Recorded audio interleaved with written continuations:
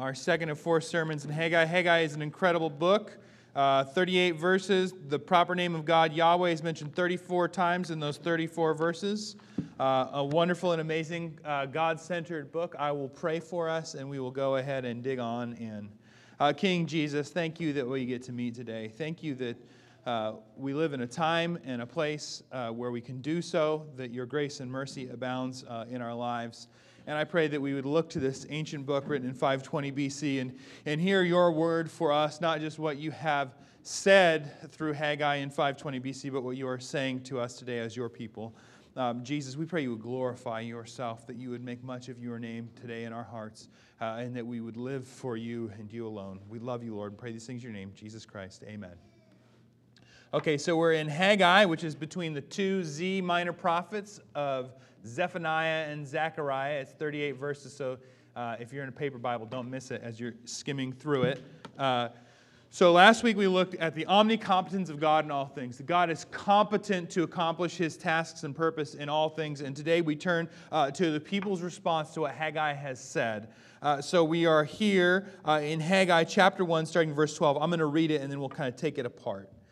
Then Zerubbabel the son of Shealtiel and Joshua the son of Jehozadak, the high priest, with all the remnant of the people, obeyed the voice of the Lord their God and the words of Haggai the prophet, as the Lord their God had sent him, and the people feared the Lord. Then Haggai the messenger of the Lord spoke to the people the Lord's message, "I am with you, declares the Lord." And the Lord stirred up the spirit of Zerubbabel, the son of Shealtiel, the governor of Judah, and the spirit of Joshua, the son of Jehozadak, and the high priest, and the spirit of the remnant of the people. And they came and worked on the house of the Lord of hosts, their God, on the 24th day of the month, in the 6th month, in the 2nd year of Darius the king. What's so important about this text, I think it points to this amazing and wonderful reality that because we're Christians, because we love Jesus, we're not alone. We're never alone, and God doesn't leave his people alone. We look here at this people. They're living so Haggai, you can remember Haggai is a prophet prophesying in 15 weeks in 520 BC. And in those 15 weeks, what's happened is the people of God have been freed from slavery. They've returned to the land for a purpose, and that was to rebuild the house of the Lord. And they got busy redoing the blinds and the siding on their houses and forgot about God's house and let it be. And now Haggai has come and God has said, "Hey, y'all, you should be working on my house. Why have you not done this thing?" And they actually listen and respond, and they're getting to work here. Now, what's amazing here in terms of this reality that we are not alone is the reality of the gospel. The reality of the gospel is that God himself enters into human history in the person of Jesus, dies for our sins, cleanses us from our sin, dies and bleeds on a cross to save us for his glory and for our joy. And here we are as the people of God, indwelt by his Spirit, and we're never abandoned and we're never alone because what God has done through Jesus and the fact that the Spirit dwells in us now. And here's what's important when we approach texts like this. How does Haggai have anything to do with me? Here's the reality.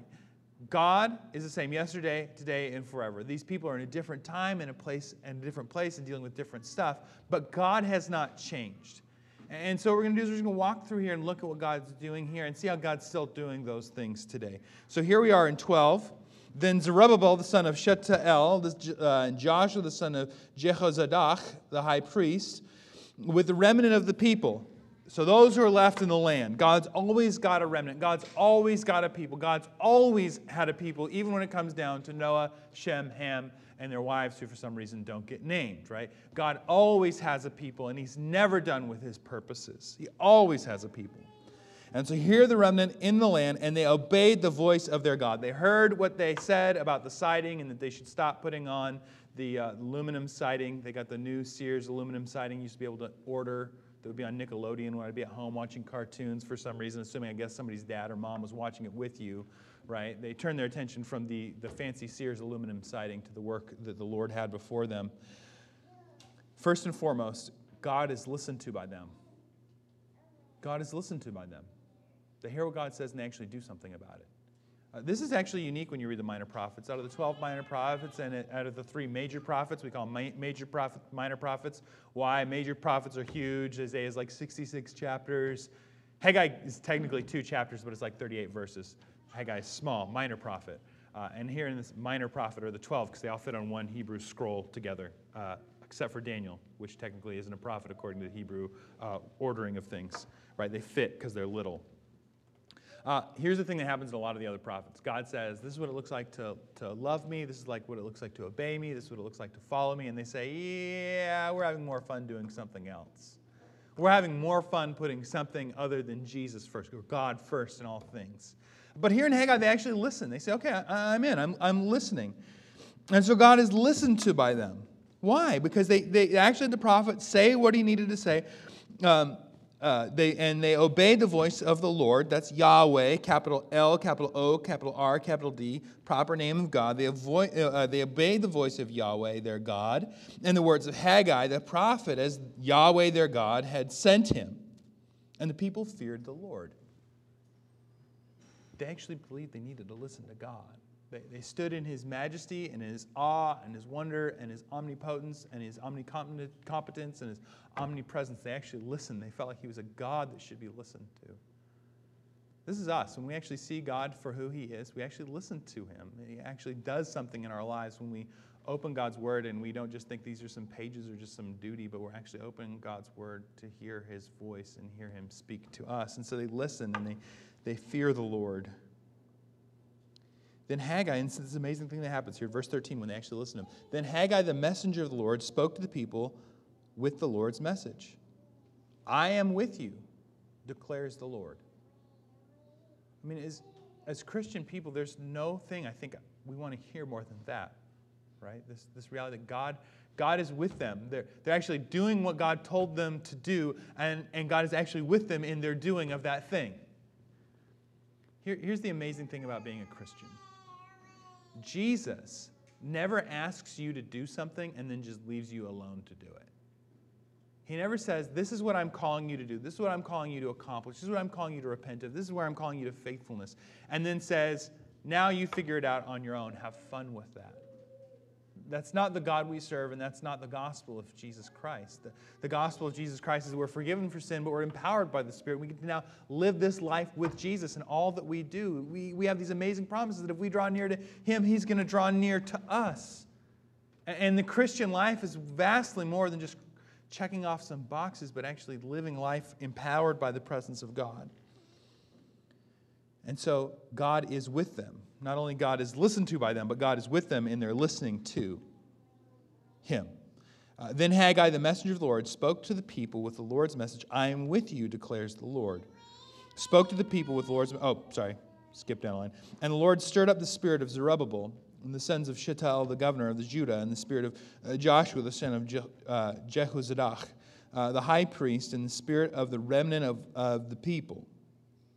And they came and worked on the house of the Lord of hosts, their God, on the 24th day of the month, in the 6th month, in the 2nd year of Darius the king. Now, not only did they listen to God, and God is present with them, but God actually does something in them in those things. God speaks, they listen, right? God is with them in their listening to him, but God also empowers them in that listening.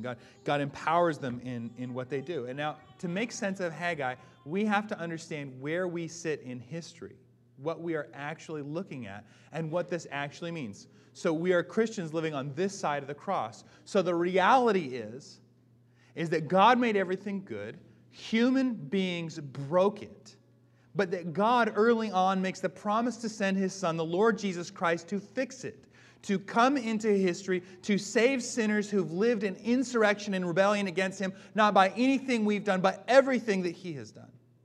And that we live in this time and place now on the other side of the cross as forgiven people. We also live in the new covenant, not the old covenant. And these are people living in the old covenant. They had the sacrificial system. They had the temple that they needed to rebuild. But we live here in this time, in this place, which means God's administration and the way that God relates to us, because Jesus died on the cross for our sins, is different than the way he related to him. And in fact, is better. But I want us to see that God's the same yesterday, today, and forever. That just as in Haggai, God is listened to by them, God is with them, and God empowers them, that in the New Testament, as the new covenant people of God, because of the gospel of Jesus Christ, we're people who are supposed to listen to him. And we're people that he is with. And we are people that are empowered by his presence. And I'll show you. Go with me to John's gospel in John chapter 17. Okay, God is to be listened to. Verse 6 in 17 of John's gospel. I have manifested your name to the people whom you gave me out of the world. That's saved, lost people like us. Yours they were, and you gave them to me, and they have kept your word. They believed, they listened, they obeyed.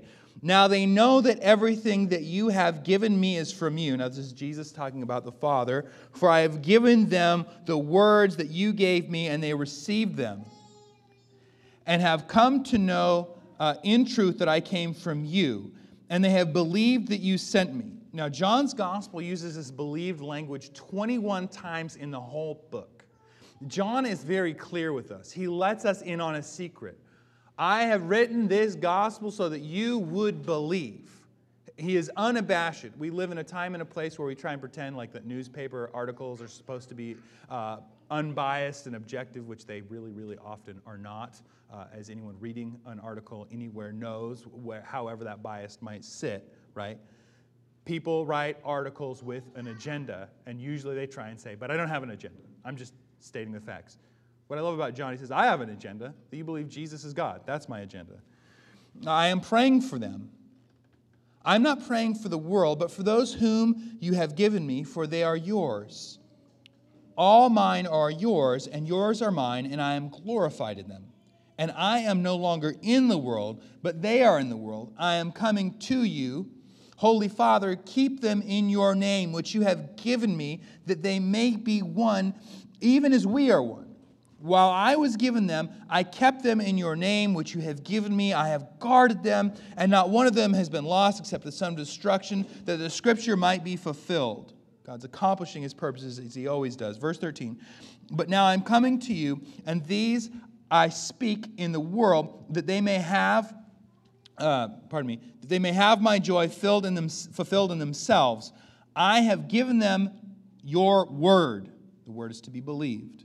And the world has hated them because they are not of the world, just as I am not of the world. I do not ask that you take them out of the world, but that you keep them from the evil one. And all this is rooted in believing Jesus and who he is, and living in power by him and for his glory. We are not in the world, just as I am not in the world. Sanctify them in the truth. Your word is truth. As you sent me into the world, so I have sent them into the world. And for their sake I consecrate myself, that they may also be sanctified in the truth. Now, verse 20, listen. I do not ask for these only, but also for those who will believe in me through their word. That's you. That they may all be one, just as you, Father, are in me, and I am in you. That they also may be in us, so that the world may believe that you have sent me. We listen to God. We believe God, just as the people of God in Haggai listened to God. God is to be listened to. They listened to God. That is the standard for our life. Are you listening to God? Are you believing what his word says? Is this of primary importance? Is this what primarily is informing you about reality and about who you are and about the way the world works, is the word of God? But just as we are told when they obeyed God, God was with them, God is with us. Again, in John's gospel. Go with me to John 16. John 16 in the middle of verse 4. I did not say, again, these are Jesus' words. I did not say these things to you from the beginning because I was with you, but now I am going to him who sent me, and none of you asks me, where are you going? But because I have said these things to you, sorrow has filled your heart. Nevertheless, I tell you the truth. Now, this is one of the wildest things in all of the Bible here. It is to your advantage that I go away, for if I do not go away, the Helper, capital H, Helper in the ESV, Helper, the Holy Spirit is who that is, by the way, will not come to you. But if I go, I will send him to you, and when he comes, he will convict the world concerning sin and righteousness and judgment, concerning sin because they do not believe in me, concerning righteousness because I go to the Father, and you will see me no longer, concerning judgment because the ruler of this world is judged. That Jesus is going to send a helper to us. Right? This is not about feelings. This is not about having spiritual experiences per se. This is about the reality of who you are as a human person if you know Jesus. The Spirit is with you. You are indwelt by the Spirit. And God is with us whether we feel like it or not. Right? Just like you're forgiven whether you feel like it or not.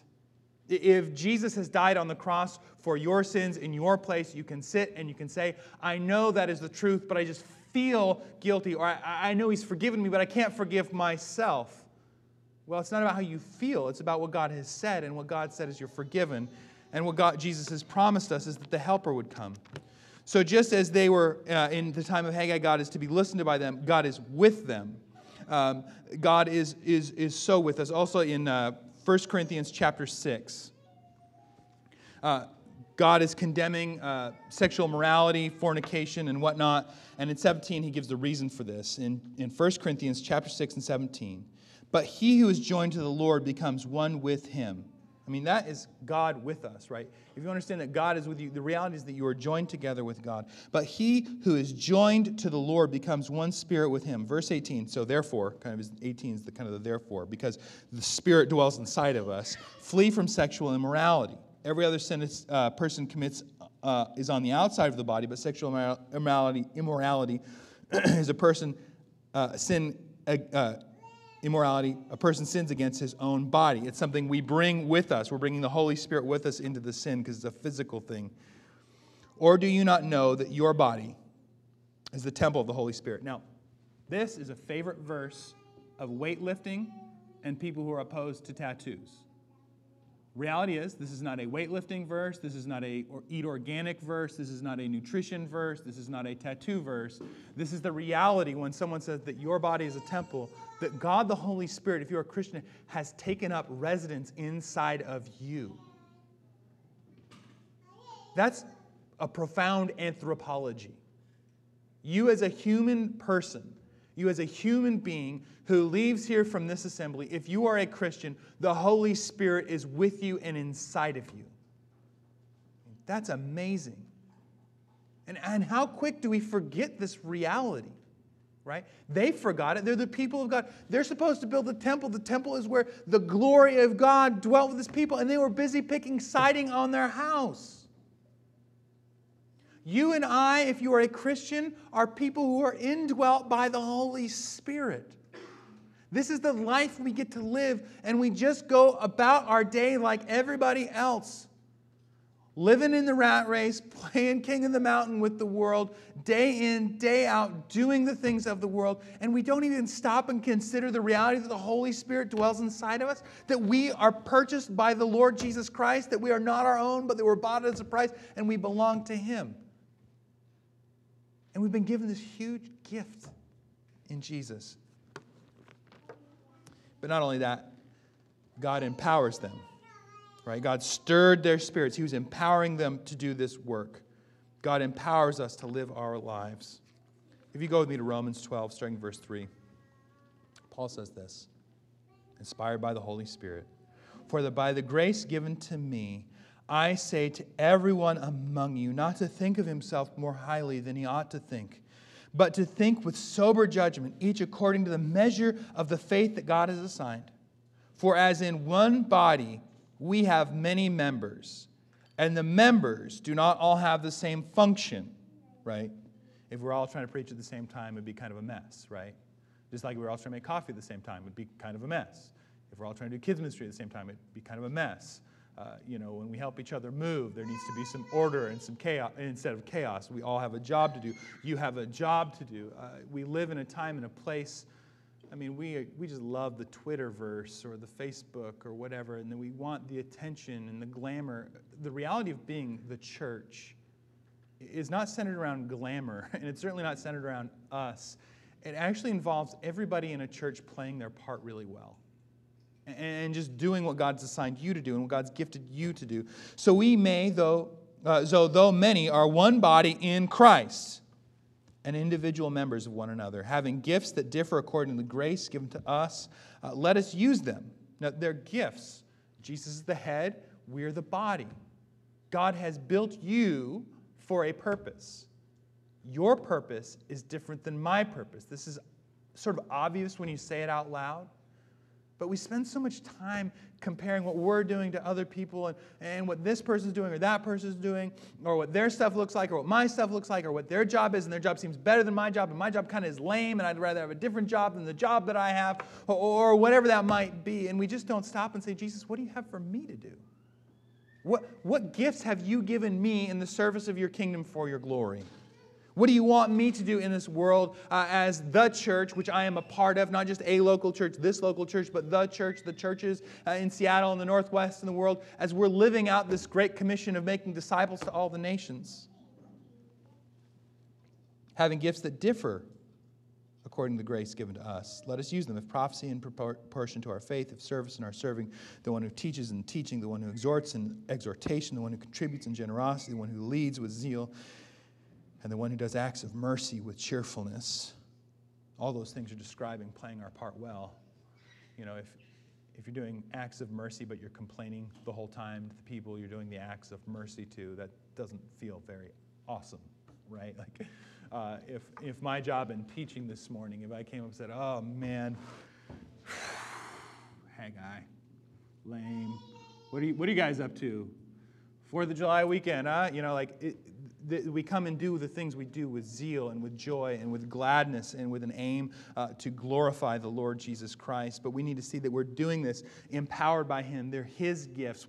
We're people who are indwelt by His Spirit. He's the head. We're the body. Everything about this reality, the drum being beat throughout the whole of the New Testament, is our desperate need for Jesus and His empowering Spirit, our dependence on Him in all things, and His empowering us to do the things He's actually called us to do. He doesn't call you to something and leave you alone. God is with us. And again, they're in a different spot, in a different place. We're not called to build the temple, but we are called to trust this God who is with us. So, just like them, God is to be listened to. God is with them, and God empowers them. Are you listening to God? Is that part of your life? Is that part of your day? Do you consider what God's Word has for you?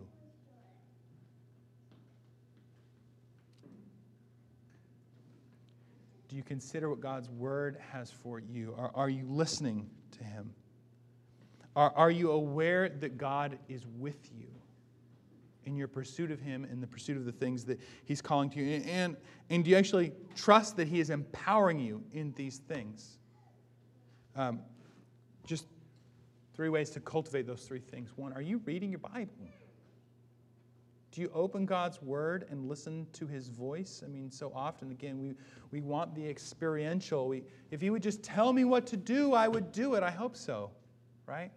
If God spoke to you right now and said, do X, Y, or Z, and you were unshaken, and it was unmistaken that this is what God wants you to do, would you do it? I think most of us would say yes. Now, when you open God's Word, His clear, inerrant, inspired, authoritative Word, do you believe it like that?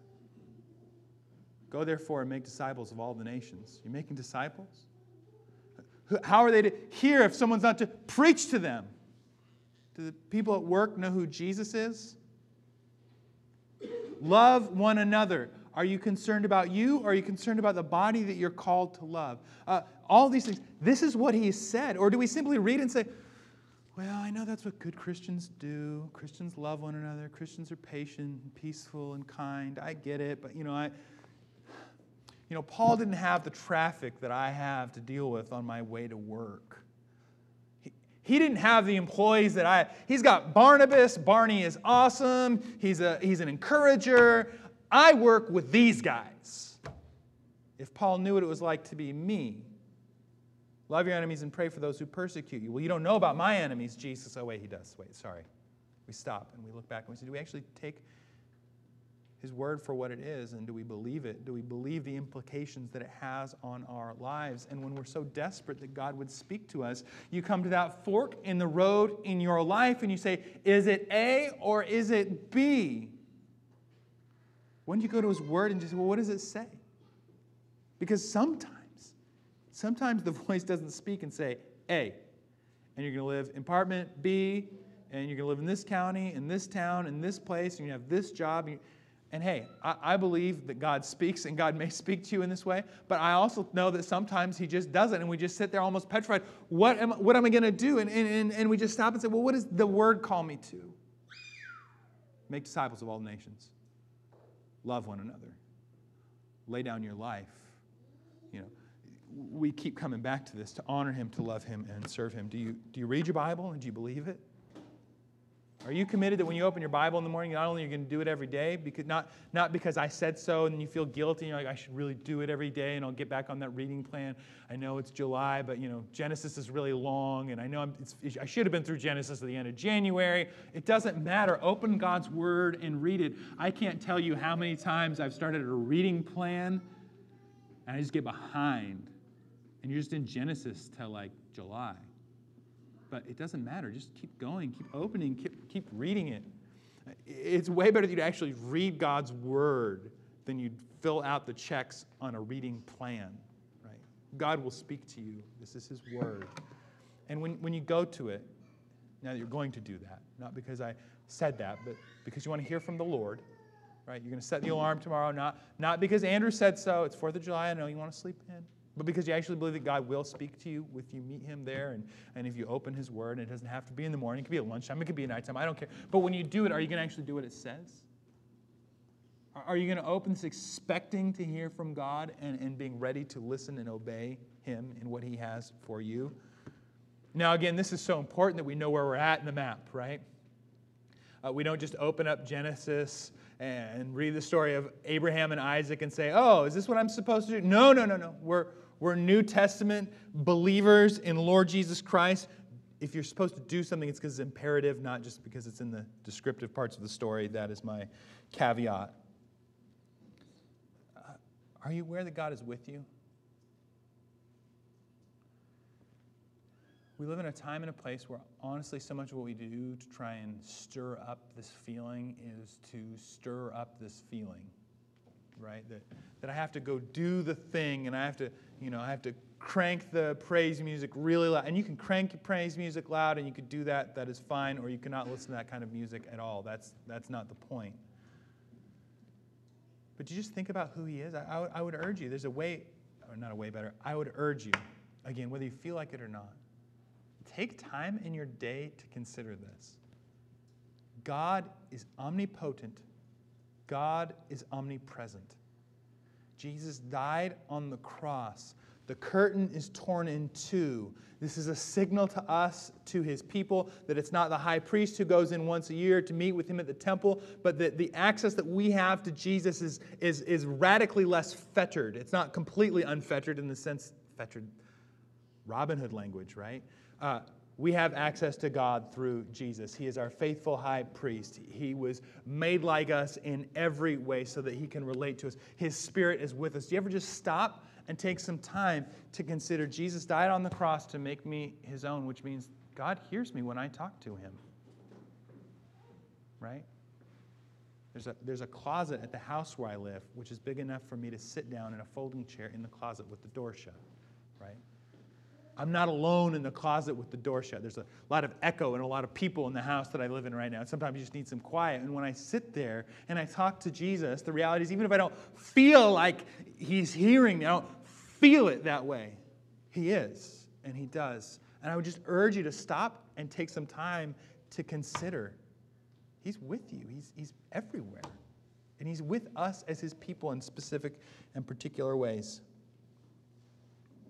Do you believe he's empowering you? Do you trust that He's actually going to get you to do the things that you need to do, that He's called you to do? He's a good, good, good God and has not left us alone in that way. Before I preach, every Sunday I have a routine. And I would just encourage you in this, because you don't have, this isn't just for preaching. I read some things. I read a Spurgeon quote that's awesome, and I do a couple other things. I remind myself the truth that what God's going to do is what God's going to do. But I stole this thing from a guy named John Piper, which I think is very, very helpful, that isn't isolated to preaching. And if you know Dr. Piper at all, or any of his stuff, he has crazy words for things to remember. He's got crazy mnemonic devices. And the mnemonic device I use is aptat. And I can't even remember what it is. I just remember that it's there. And I got it from his book he's got a little wonderful book on preaching. And on the A, it's APTAT if you're taking notes and care. Just A. Admit that without God I can't do anything. This is the reality. When you look at something, you say, but I can't do that. Well, yeah, welcome to reality. Apart from Jesus Christ, you can't. P, pray. Yeah, you can't, but He can. He's God. That's what He does. We pray. Jesus, I need some help. T, trust. Do you actually trust God's a God who answers prayers? And if He's specifically, you know, Jesus has called me to do this thing.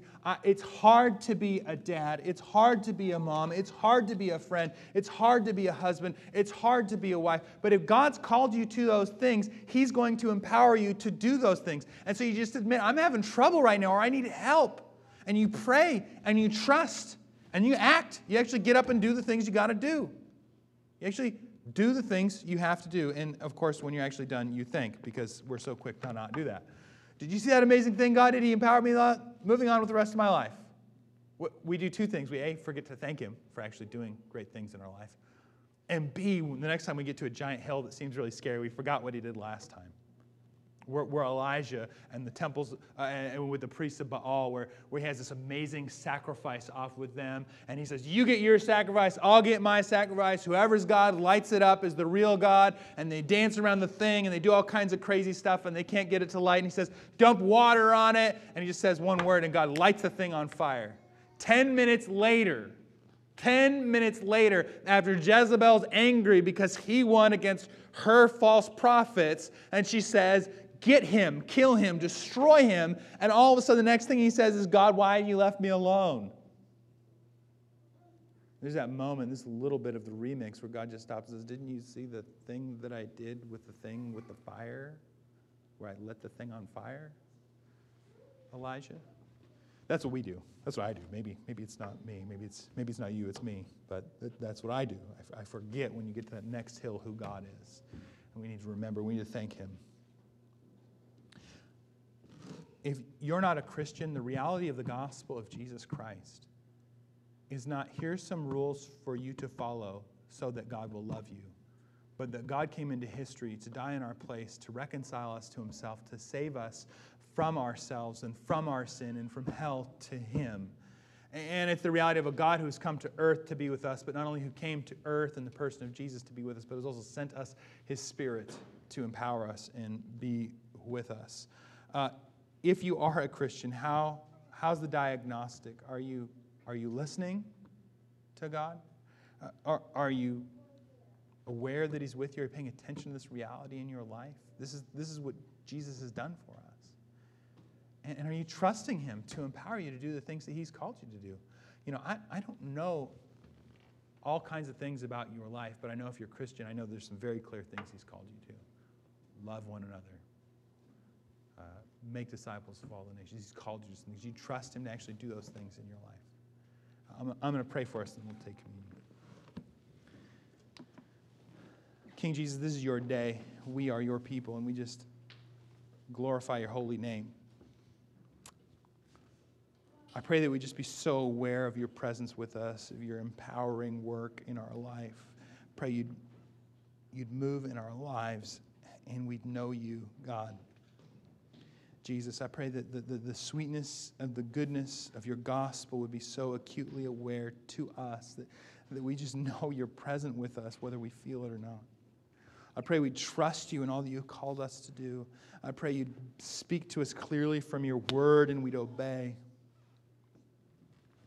Jesus, forgive us where we've been slack in those things. Forgive us where we've been slack in obedience, where we've sinned against you by not obeying. Help us, Jesus, to know you, love you, and serve you all the days of our life. Pray these things for your glory and for our joy. In your name, Jesus Christ, amen.